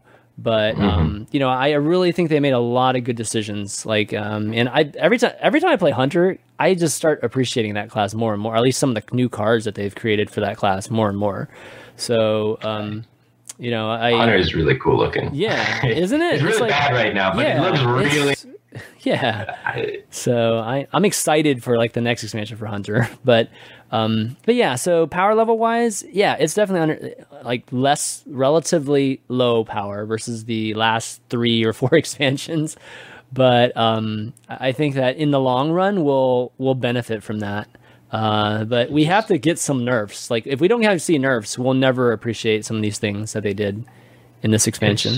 Yeah, it's just this expansion a lot less flashy than the other ones. Yeah. There's way less super powerful single cards, and I really like that a lot because of all the things you're saying. We're going to have a game at the end of this where it's less reliant on drawing your Death Knight, for example, which is having Gul'dan on 10 is really important in a lot of matchups. Having Jaina on 9 is super important to the win rate if you're playing Jaina Mage. Having a Lunith in Tempo Mage dramatically affects your win rate. There's so many cards that when you draw them, you just win more. Call to Arms and Paladin, when you draw, you win more. So Keleseth, stuff like that. So there's none of those in this set. So it seems like it's less impactful. It's just a lot more building blocks than there are giant flashy draw this and win card. And I hate draw this and win cards. I've spoken a lot on a lot of different talk shows and a lot of videos of my own stream about how much I hate things like Keleseth, Barnes, the design of Gul'dan and Jaina and all these sort of things. So I'm really happy that they're moving away from that sort of flashiness and that sort of... Those are what people want, though. Those are what sells packs, believe it or not. But it's just really bad for trying to play the game competitively because your win rates start to revolve around drawing the cards that are broken. I mean, where would it even stop? What was that? Yeah, like, if you continue this trend, like we had Keleseth, Barnes, like Spiteful, where would it stop? Like we play our 1-drop and then win the game, like after 5 years. Wow, we've had that before. It was Undertaker. It's happened. We kind of have that with Mana Worm a little bit. It's not that bad, but it's not like Undertaker bad. But there has to be cards that are, maybe more powerful than other cards at some point. But you talk about when I look at cards, I think about them in the scheme of how does that fit on the average scale, which most cards fit all on a scale. Like you can calculate the value of every single card compared to the other cards and say like how much am I spending for this in terms of card and in terms of mana, is this worth whatever. And some are just like twice as good as other ones.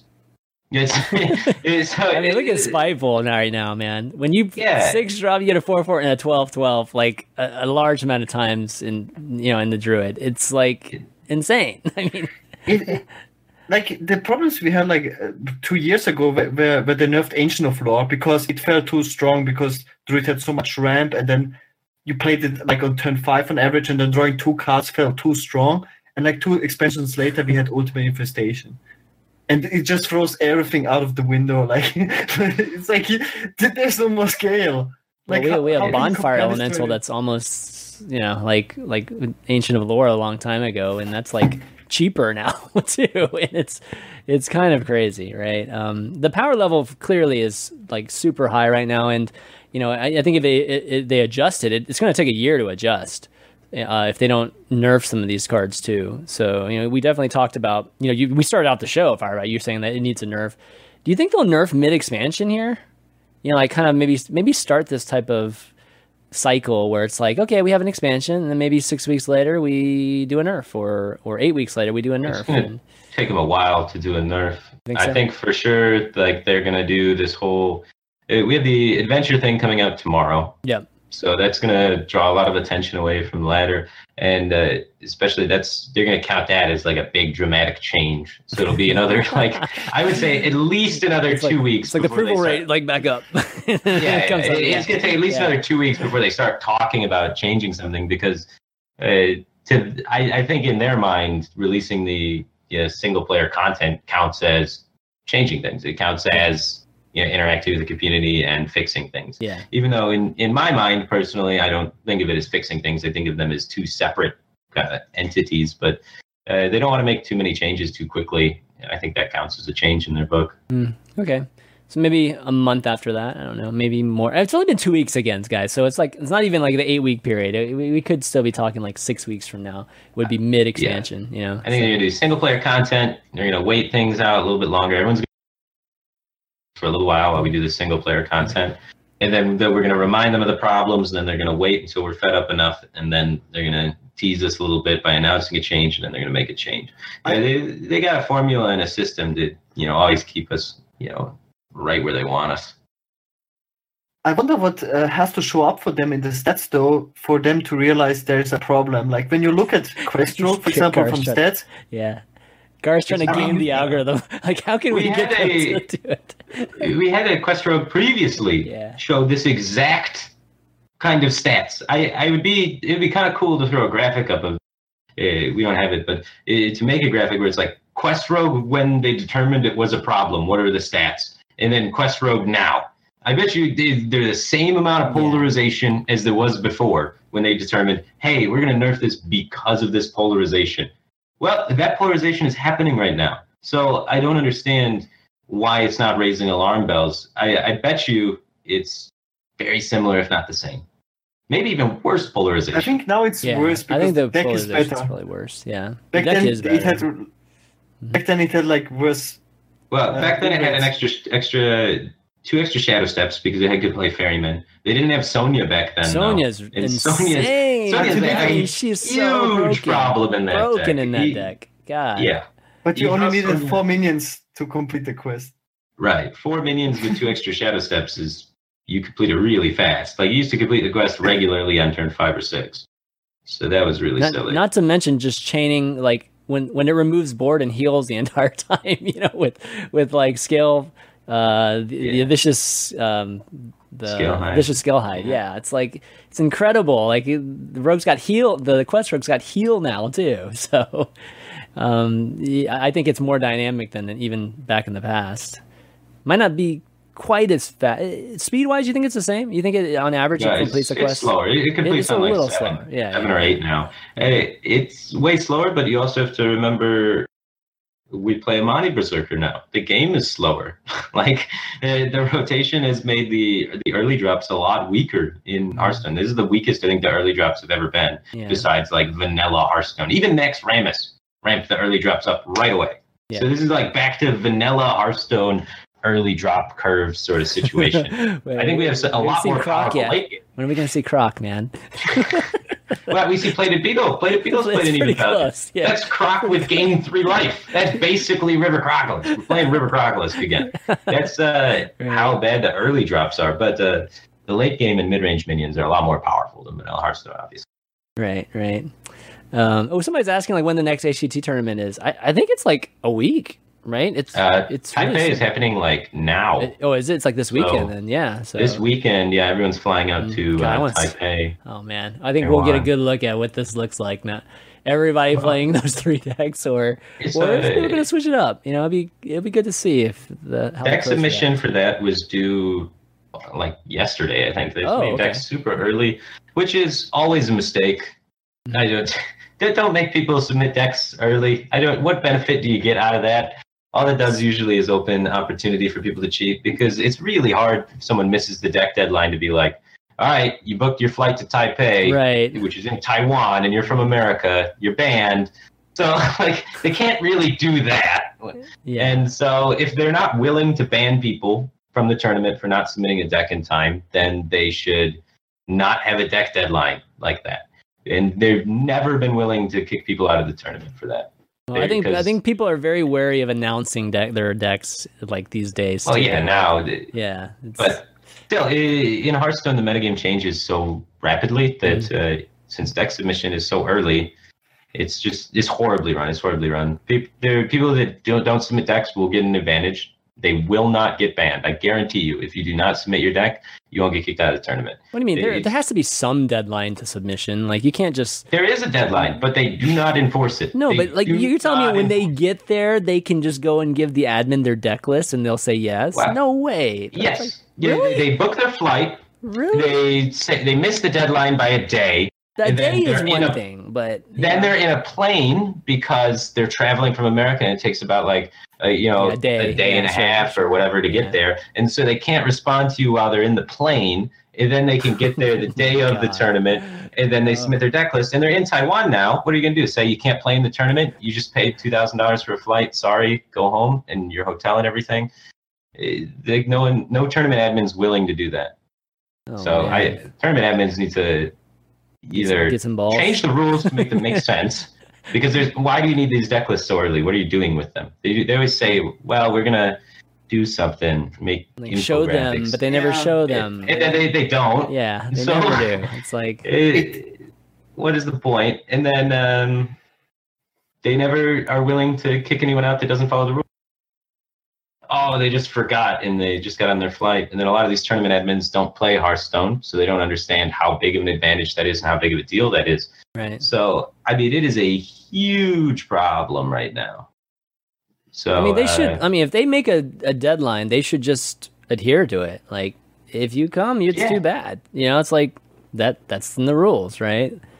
So I don't think anybody would be pissed. I mean, obviously there are these weird situations, and I guarantee you, what's going to happen is you kick a guy out for not spending his time. He's flown all the way there. He's going to make this giant rant about how he did no wrong and that he's getting screwed and the whole system's against him. He just missed one thing and he wasn't trying to cheat. But people will back him and support him because he lost all this money. But it's wrong. And if you want to play the game, and if you want to play the game seriously and you want everyone to take the game seriously, you need to follow the rules seriously. And we don't do that in competitive Hearthstone. We don't enforce rules, if you don't enforce rules, nobody will respect the rules. So you got to do that, number one. And I think that if you just say it, like if you present it in the way like, hey, you don't get your deck in, you booked your flight, it's too bad. Like if you present it like that, then I think it's much harder for people to really, throw those type of Reddit rants and have the whole community support them if you're just very straightforward with that. So, that's great. Yeah, hopefully people adhere to the rules. Let's just hope people adhere to the rules so that we can just see, what everybody brings. And I'm hoping it's more than just the stale type of 3 classes that we were talking about earlier. And we see some. God, can you imagine if we saw a shaman? Can you imagine if we saw a Shudderwock shaman in HCT? Oh man. Shudderwock shaman doesn't beat anything. Not the combo version, but like there might be some sort of anti-aggro controlling Shudderwock that does well versus Paladin, for example, or something. Because the strategies are going to be either bring the best decks, so Warlock, Paladin, and at the time, Spiteful Druid potentially might have shifted right before deck submission. But so some alignment of those 3 kind of decks, or try and counter the weakest link of those decks. And you can't really counter Spiteful super consistently because occasionally they just draw Spiteful, get Tyrannodus, and you're screwed. And then you can't counter Warlock consistently because they can always high roll you with cube stuff. So then you go for countering Paladin, and then you try and play, all the decks can be Paladins, like control Warlock with the Dreadlords, maybe some sort of Jaina Mage tech to do it, and that kind of stuff. So I think it's either going to be the best decks or people trying to counter Paladin. Well, and the question becomes which is more consistent. What's nice is they can ban a deck, so they can really, at least there'll be different strategies, and I think the variety in the decks will increase because of the fact that they're building around a ban. So that'll be nice to see. I think that's about the only thing that will break up the potential monotony of what we see on the ladder. And I think the most common ban's actually not going to be Warlock. I think it'll be Quest Rogue. Yeah, I could see it. Yeah. Yep. And then that's good though, because then you'll see some more control decks being brought to the tournament. It might be fun to see. Yeah, there's not enough aggro decks to where you can bring a lineup where Quest Rogue doesn't get a free win. There's just not enough things that can kill Quest Rogue fast enough. You have to bring controlling decks. Yep. Okay. Well, it's going to be fun to watch. And Taipei, it's probably going to be in the middle of the night, right? In the morning or something, right? I think the hours are probably going to be horrible to watch it, but hopefully people can catch the VODs, and we'll definitely talk about it next week. But all right, well, let's wrap up, guys. Great show. Always, always amazing to get your insight, Firebat, and have you, discuss the meta. You're always super smart with it. So thanks for joining us, and any shout outs you want to do before you take off? No, thanks for having me. Yeah, man. It was fun. It's been a while, so it's definitely great to have you on. Gar, how about you?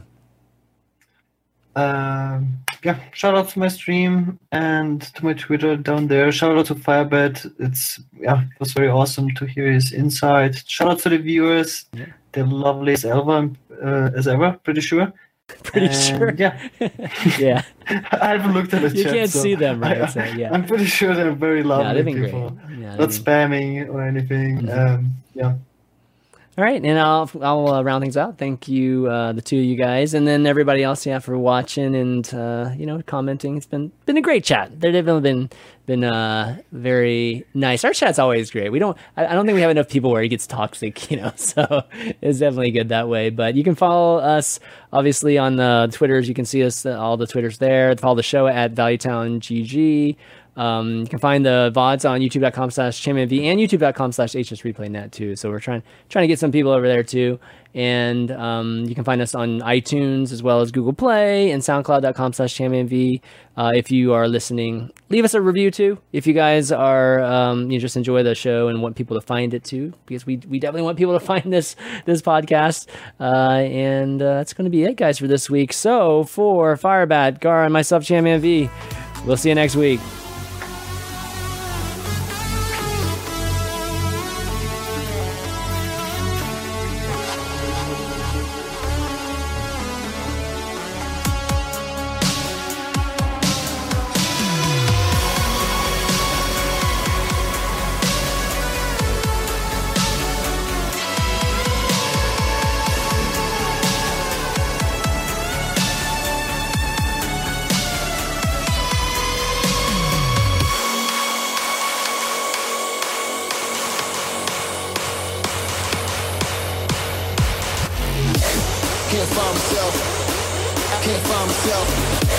Can't find myself.